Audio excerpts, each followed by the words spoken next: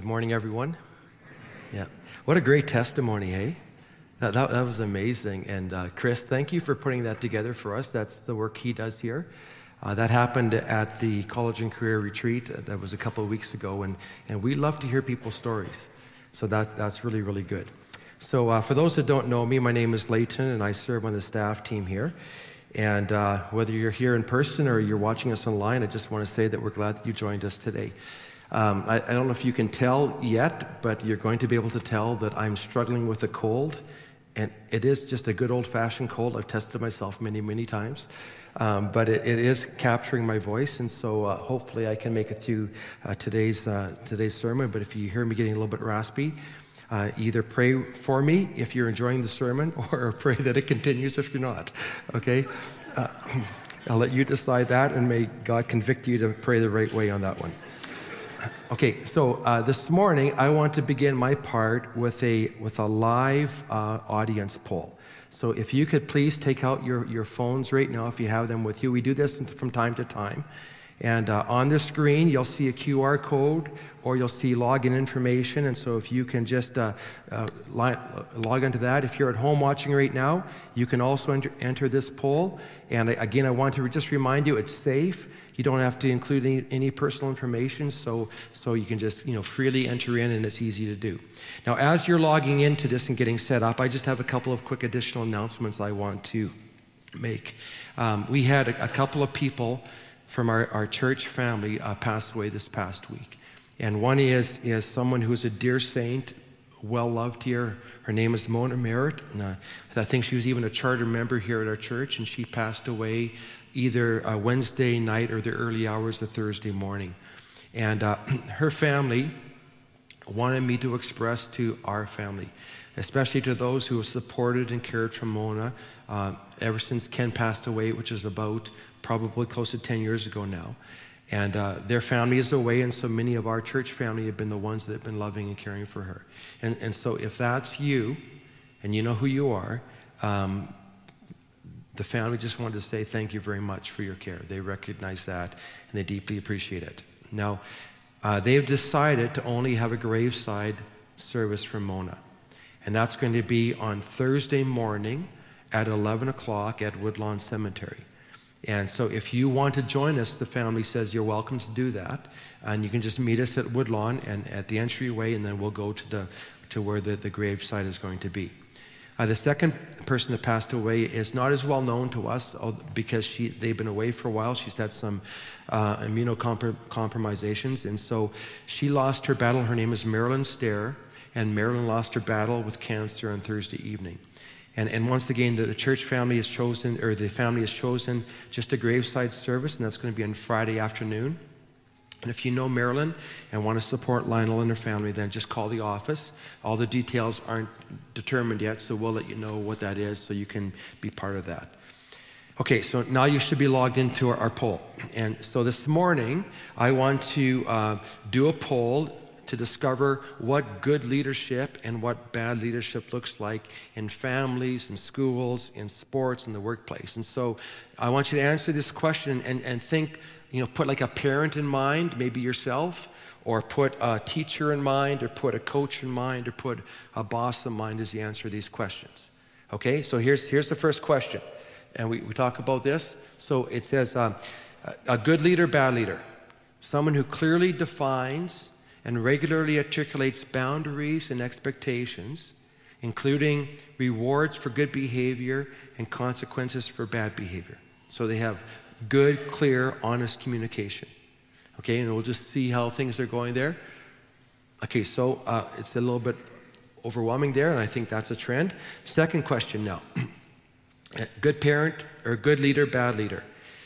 Consistently overreacts and is quick to pass judgment on others, often treating those under them harshly and unfairly. So they're impatient and unfair. So good leader, bad leader. Okay, so consensus right there. Okay, number 3, carefully weighs their words, always saying what they mean and meaning what they say. So they never exaggerate, they're not ambiguous in what they do. Okay? And we see there's some consistency there. Fourth question, consistently follows through by doing what they say they're going to do. So for example, if they're a coach of a sports team and they have a curfew and they enforce the curfew until their star player breaks it, that would be the inconsistency there. So consistently follows through. Good leader, bad leader. Okay, and then the last one, or second last one, gives people a chance to redeem themselves when a mistake is made. Good leader, bad leader. So they're patient and compassionate. And then one bonus question, and it's this. Oh, where's the picture? Oh yeah. Trains up a child in the way he should go, so when he is old, he will not depart from it. If you don't know, that's my son and my grandson Luca wearing his first Oiler jersey. Good parent, great parent. You can decide right there. Okay, so it seems like it's a tie. Okay, so no big surprise, but there was a lot of consistency with what you responded as the audience. Now what I want you to do is I want you we're just going to park the results of that survey for just a second, and I'm going to refer back to that later on in the sermon. Okay, now this morning we're going to be concluding our Return of the King mini-series through the book of Joel. And for the sake of those who are new to us, or for those that might have missed the sermon along the way, let me just do a quick flyover of the book so that we're all on the same page and we're all brought up to speed. Okay? So the book of Joel opens with these words. He says, "Hear this, you elders. Listen, all who live in the land. Has anything ever happened that has happened? Has anything like this ever happened in your day or in the days of your ancestors? Tell it to your children, and let your children tell it to their children, and their children to the next generation." You see, what the prophet Joel was referring to here was a catastrophic event of biblical proportions that had just taken place. And wave after wave of locusts had invaded their land, completely and utterly destroying everything in their path, so that the land, and in fact the people, were completely devastated. And the message from God that Joel delivered to the people was that this trouble was not a natural disaster. It was sent by God because of their disobedience and rebellion. It was a mini judgment day of the Lord. And he tells the people first to lament and then to mourn and grieve and despair over their situation. And then second, he calls them to repentance. And he says this in verse 14. He says, "Declare a holy fast. Call a sacred assembly. Summon the elders and all who live in the land to the house of the Lord and cry out to the Lord." And then in the next chapter, which it's really a continuation of the trouble that they find themselves in the opening words. And it opens with these words. It says, "Blow the trumpet in Zion. Sound the alarm on my holy hill. Let all who live in the land tremble, for the day of the Lord is coming." And this is the second day of the Lord that he mentions. It's close at hand. It's a day of darkness and gloom, a day of clouds and blackness. And with these words, God, through the prophet of Joel, warned the people of Judah of a second day of the Lord that was coming. And this time an invading army sent by God was on its way because of Judah's rebellious ways and sinful practices. And Joel was sent to warn the people that this day of the Lord was going to be even worse than the first day of the Lord. And the coming army was going to completely overtake and destroy Judah, just like the locusts had done. But although this day was imminent, God also wanted them to know that it was preventable. And listen to what he says in verse 12 of chapter 2. This is God speaking. "Yet even now, declares the Lord, return to me with all your heart, with fasting and with weeping and with mourning.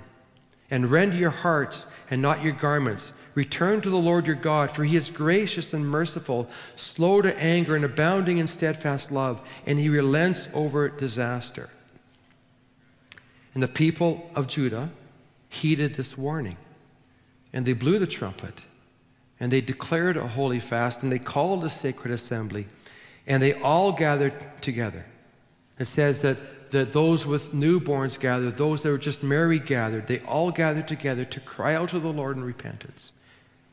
And what we discover in the second half of chapter 2 that follows is that God's mercy and love is more powerful than his wrath and judgment.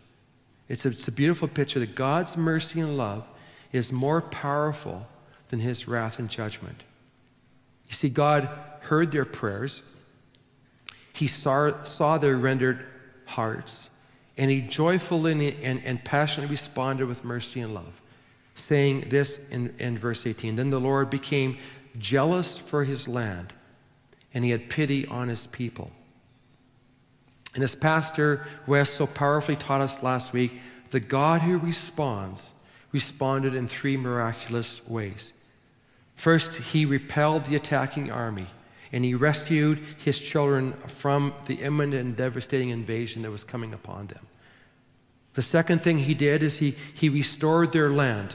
And in fact, he even restored all that was lost in the years of drought and the invading locusts, because the people had repented and returned to him. And the third thing that he did is he returned to them. And it says that he resided with them once again. Verse 27 says this, "You shall know that I am in the midst of Israel, and that I am the Lord your God, and there is none else. And my people shall never again be put to shame."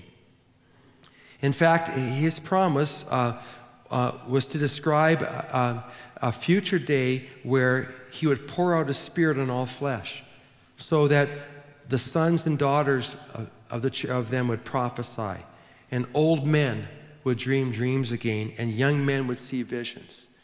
And Pastor West talked about that beautiful picture, and in fact, that very prophecy was declared fulfilled by the Apostle Peter on the day of Pentecost, when the Holy Spirit came upon his children in a visible and a miraculous and powerful and permanent way. And in fact, the whole entire last half of chapter 2 is this incredible picture of an amazing, loving, forgiving, and powerful God. And the end of chapter 2 would have been just a beautiful and fitting way to end our series. Except for one small but important detail, there's still another chapter.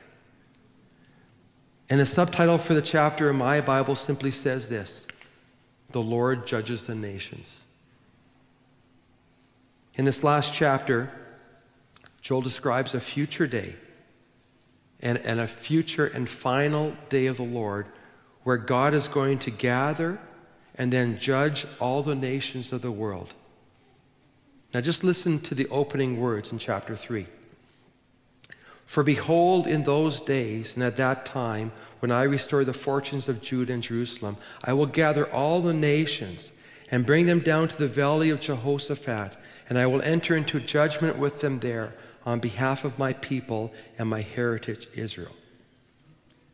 Now let me just pause here and paint a picture of what's going to take place.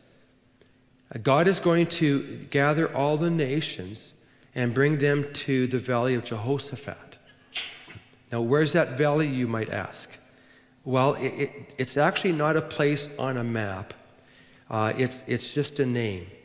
And the only time that the valley of Jehoshaphat is mentioned is right here in Joel chapter 3. But most scholars believe that the significance of the location is not important. It's actually the name that's important. And the name Jehoshaphat means God has judged. So when God says, "I will bring them down to the valley of Jehoshaphat," he is saying, "I will bring them to the place of judgment and enter into judgment with all people there." But the picture is still of a valley with vast multitudes of people crammed into one space, and God himself visibly present, entering into the judgment with the nations. Now, I brought a picture. My wife and I had the privilege of going to Israel a few years ago. And this is a picture of me standing on the top of Mount Carmel in Israel. And this is a significant place for a few reasons. It's the place where Elijah took on the prophets of Baal in this epic showdown. And most of you probably know that story. But it's also significant for some other reasons. Below me, if you can just go, as far as you can see is this vast valley called the Megiddo Valley. And some of you might know it better as the Valley of Armageddon. And it's the place where the final conflict of the nations is going to take place. Now, you can't see this in the picture, but if you were standing on Mount Carmel, you could see this. Off in the distance are the mountains of Nazareth where Jesus was raised. And it paints this wonderful picture where he judged his people, the nation of Israel, on Mount Carmel. And then on the other side of the valley, he raised up a leader, an eternal leader, who was going to judge sin and death and hell. And then in the valley below, on a future day, the nations are going to gather against God, and he's going to judge the nations. And this is going to be an awful time. There are numerous passages of Scripture that describe this judgment. And I'm going to just read one of them found in Isaiah chapter 13, but there are a number of pictures in this. And just listen to this now as we read it. The sound of a tumult is heard on the mountains, of a great multitude, and the sound of an uproar of kingdoms, of nations gathering together. The Lord of hosts is mustering a host for the battle. They come from a distant land, from the end of the heavens. The Lord and the weapons of his indignation to destroy the whole land. Wail, for the day of the Lord is near. A destruction from the Almighty, it will come. Therefore all hands will be feeble, and every human heart will melt. They'll be dismayed. Pangs and agony will seize them. They will be in anguish like a woman in labor. They will look aghast at one another, and their faces will be aflame. Behold, the day of the Lord comes, cruel, with wrath and fierce anger, to make the land a desolation, and to destroy its sinners from it. For the stars of the heavens and the constellations will not give their light. The sun will be dark at its rising, and the moon will not shed its light. And I will punish the world for its evil, and all the wicked for their iniquity. I will put an end to the pomp of the arrogance, and I will lay the pompous pride of the ruthless. Now, it's a pretty vivid picture of what's to come. And there are other passages, including Joel 3, that talk about this. It's terrifying. It's a sobering picture of God's wrath being poured out against the nations of the world who oppose him. And Joel, back in our passage in chapter 3, verses 3 to 9, he describes some of the great evils that were done against God's people. He names names and names nations, all of which, by the way, were still known to God on that final day of judgment. So in other words, God has not forgotten the wrongs that have been committed against his people. It says, they, meaning the nations, have scattered them, meaning God's people, among the nations, and have divided up my land, and have cast lots for my people, and have traded a boy for a prostitute, and have sold a girl for wine, and have drunk it. Now, I don't know if you're catching this, but you know what this is describing? It's describing the human trafficking of children for sexuality. Can you imagine anything more awful and heinous than this? Again, God's saying, I saw that. I'm going to remember that. Then he names the specific nations. What are you to me, O Tyre or Sidon, and all the regions of Philistia? Are you paying me back for something? If you're paying me back, I will return your payment on your own head swiftly and speedily. For you have taken my silver and my gold and have carried my rich treasures into your temples. You have sold the people of Judah and Jerusalem to the Greeks in order to remove them far from their own border. Behold, I will stir them up from the place to which you have sold them, and I will return your payment on your own head. And I will sell your sons and daughters into the land of the people of Judah, and they will sell them to the Sabeans, to a nation far away, for the Lord has spoken.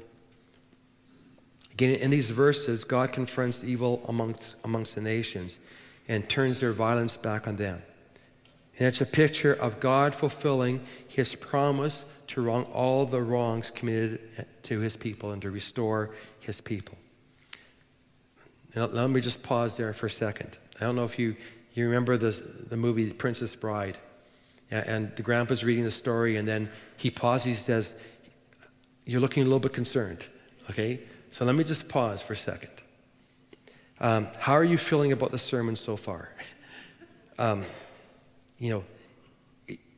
Talking about God's divine judgment is never something that people like doing or like hearing. Believe me, I'm well aware that this is not a popular topic, especially in the days in which we live. And I would have loved to have given this topic to Pastor Will or someone else on staff to deal with. I doubt if I went into your homes, there would be verses posted on your fridge in magnets, of God's coming wrath and judgment. I don't think that's there. And you're probably not going to go to Kennedy's Parables this afternoon or on Monday and find a box of greeting cards featuring, the top 10 verses of God's judgment that you can send to your friends. God's judgment is not something people want to talk about or hear sermons about. But here it is. And it's right in front of us. And to ignore it or minimize it would not be true to the text or honoring to the reasons God has chosen to include passages like this in his written word. But before we move on, I do want to try and reframe God's judgment by going back to the survey that I had you participate in earlier, right now, this morning. You see, we agreed that someone who consistently and clearly defines boundaries and communicates expectation, including rewards and consequences, is a good leader, as a parent, teacher, coach, and boss. But isn't that also what God has done consistently and clearly throughout all humanity and time? We agreed that a leader who is patient and understanding and does not overreact or quickly pass judgment is a great leader or parent, teacher, coach, and boss.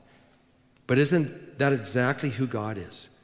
Gracious and compassionate, slow to get angry, rich in love, good to all, and having compassion in all that he has made. We agreed that a leader who carefully weighs their words, saying what they mean and meaning what they say without exaggeration or ambiguity, is a good parent, teacher, coach, and boss. Again, isn't this the exact picture of God? Everything he says is true, and everything he says he means. We agreed that good leaders are patient and compassionate. They give those below them the opportunity to redeem themselves when they make a mistake. And isn't that what God has done consistently, time and time again, throughout history for the world and for us? It says in 1 Peter 2, "The Lord is not slow in keeping his promise, as some understand slowness. Instead, he is patient with you, not wanting anyone to perish, but everyone to come to repentance." And we agreed that a leader who follows through and does what they say they're going to do is a great parent, teacher, coach, and boss. And isn't this exactly what God is doing?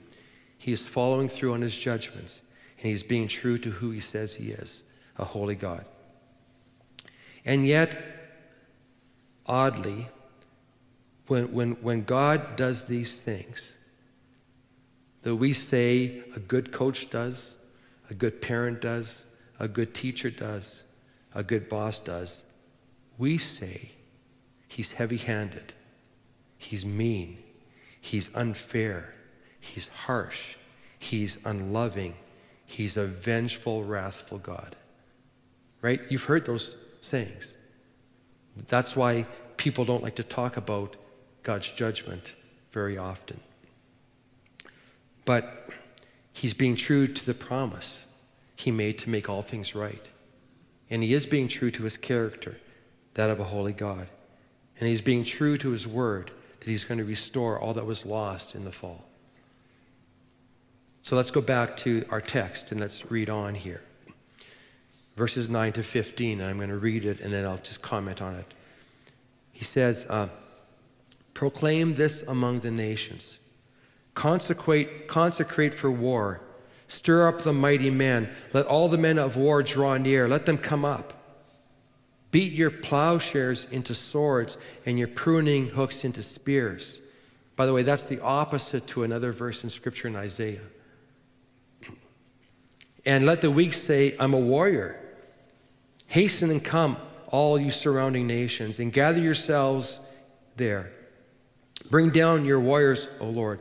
Let the nations stir themselves up and come to the valley of Jehoshaphat.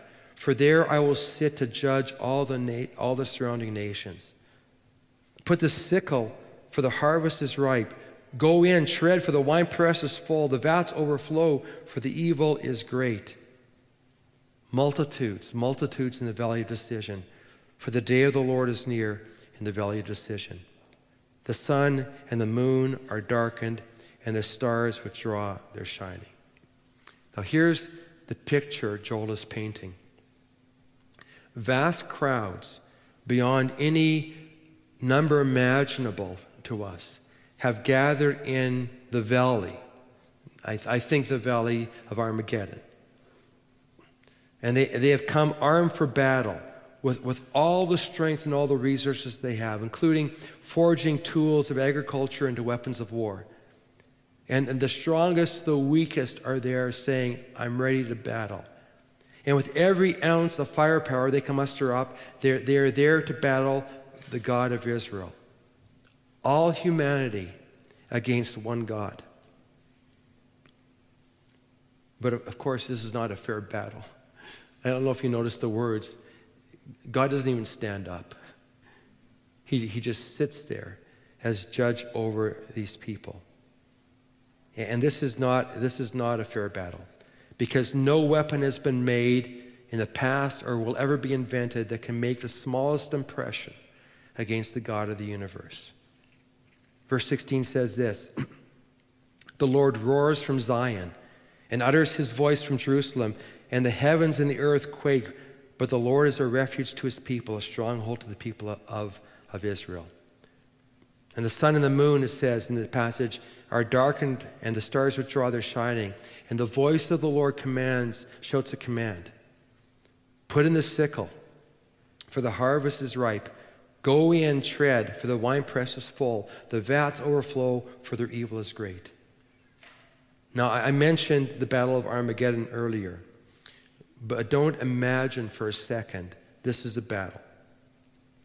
God, with one command, cuts down those that oppose him, like a sickle cuts down grain that is ready to be harvested.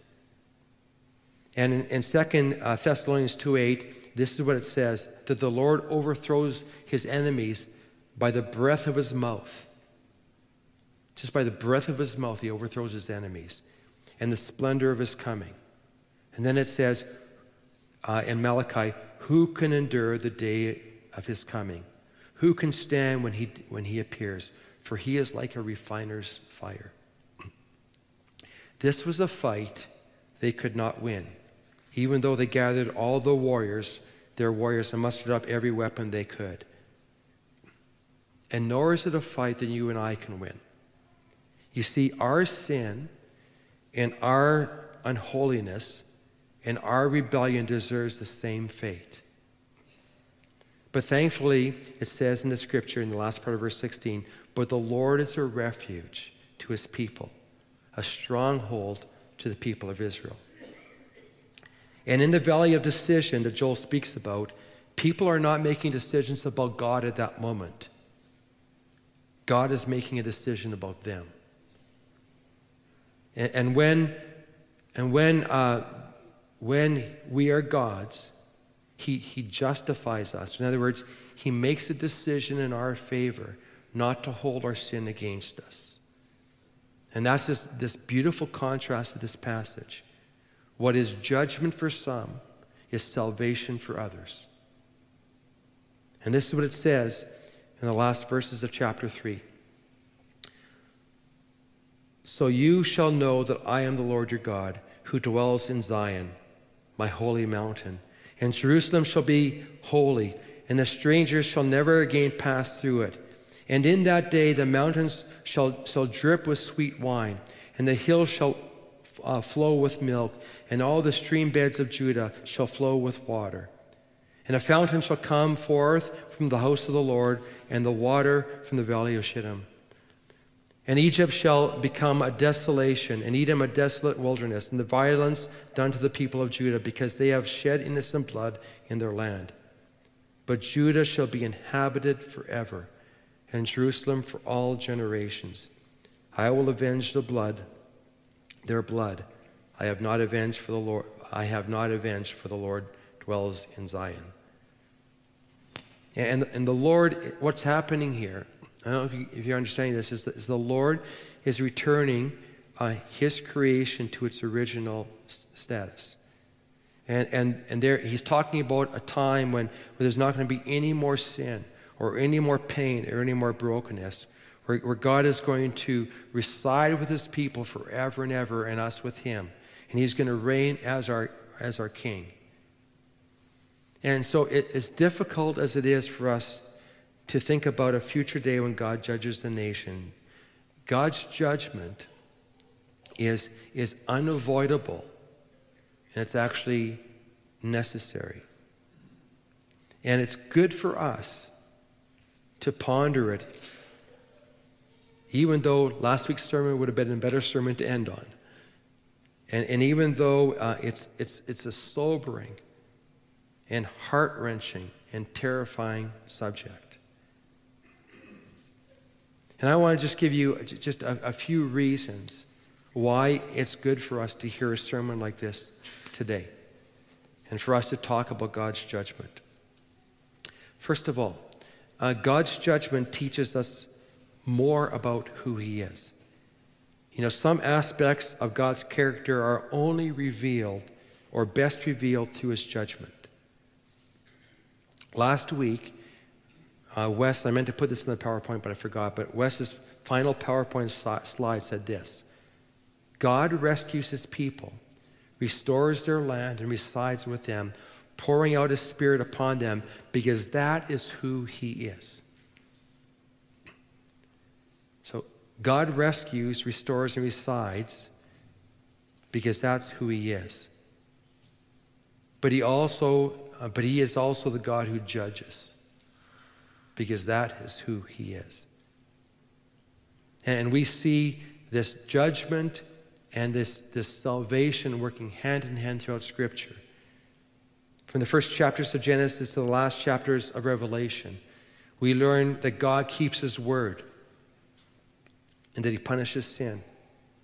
And he does this because he is holy and because he desires to restore humanity's broken relationship with him.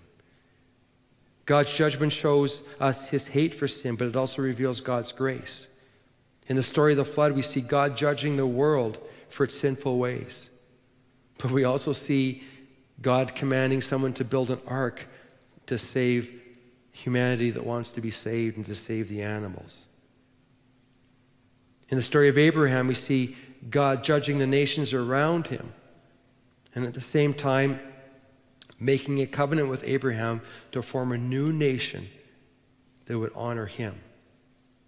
In the days of Moses, we see that God put together a sacrificial system so that the people could walk in wholeness with their God. And in the days of Jesus, we see the cross that helps us understand that we can have a right relationship with God. And even now, with the cross, the empty cross, front and center in our lives, we also have the Holy Spirit, the God who resides in us permanently, never to leave us when we invite him in. And he continues to do his good work in our lives to change us. And the same Holy Spirit is actively working in the world, trying to draw people to the Father, to the truth of who he is. And so we have all these things. And even when the world chooses to ignore God and go its own way, God in his mercy preserves a remnant who will stay true to him. We see that he is good and merciful and righteous and gracious and holy when we see his judgment. Second, God's judgment not only shows us the consequences for sin, but it shows us God's mercy because it points us to our need for him. God's warning against judgment points us in the right direction. Just like it pointed that the people in Joel's day to the right direction. They knew that the day of the Lord was imminent, but it was avoidable. And so is the future day of the Lord imminent, but it is avoidable. And it helps us understand what we should do. God's desire is good for us. And His Word shows us how we are to walk in His ways and the consequences we'll avoid when we follow Him. Third, and this is connected, God's judgment points us to Jesus. Our mission statement is we point people to Jesus because we believe He's the way and the truth and the life. And the whole reason Jesus came to earth was to glorify God by taking upon Himself the judgment that we deserve. And that's actually the gospel. The gospel is that Jesus paid for us what we could not pay for ourselves. Fourth, God's judgment fills His children with hope.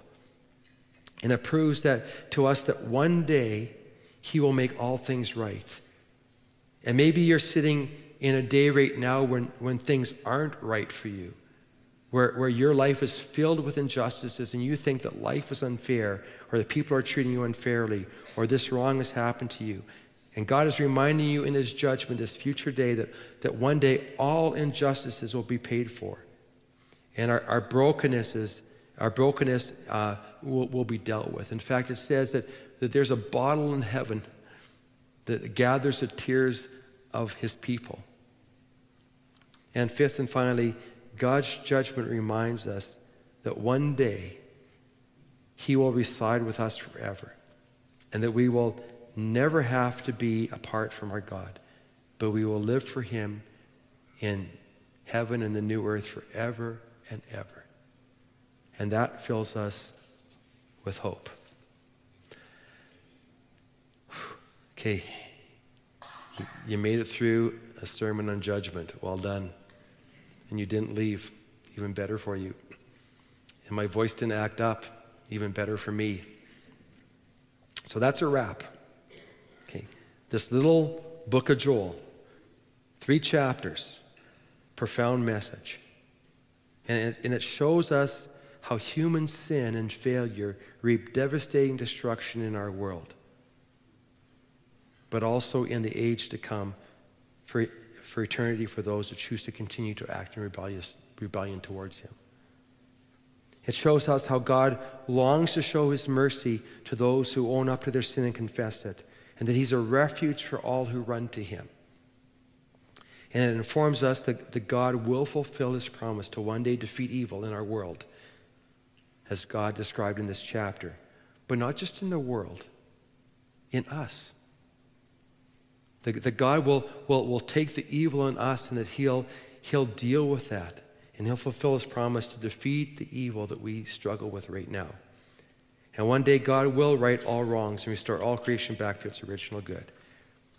But His promise is to bring healing in our lives and to make us into a new creation, setting aside the old ways and the old creation and making us something new. The day of the Lord is coming. And on that day, we want to be found on the right side of Him. We don't want to be lined up with the nations in between in that battle, because it'll be no match and we will reap what we have deserved. But for those who call on the name of the Lord, you will be saved. Even this morning, you can call on the name of the Lord and He will save you. And then He will look with you in that valley of decision, and He will decide for you to enter His presence with Him. It's a beautiful picture.